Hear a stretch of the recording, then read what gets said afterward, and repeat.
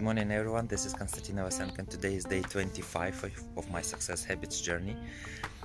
I wanted to say today about the coin, so two sides of the coin that I told about earlier.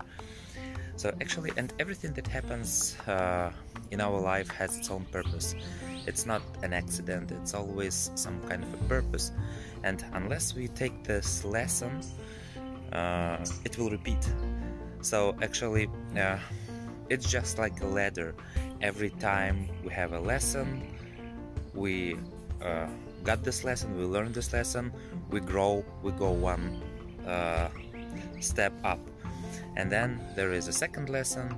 If we do not learn, the lesson will repeat and we will still go to the same step. So actually everything that happens in our life is our lessons actually, and we need to learn, we need to understand why it happens, and we just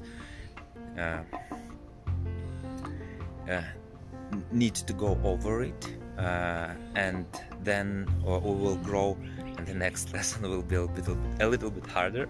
But in any case, this is life, this is the continuing process of growing, and just learn our lessons and move forward, and always see why it happens, try to analyze. So good, have a good day and see you tomorrow. Bye bye.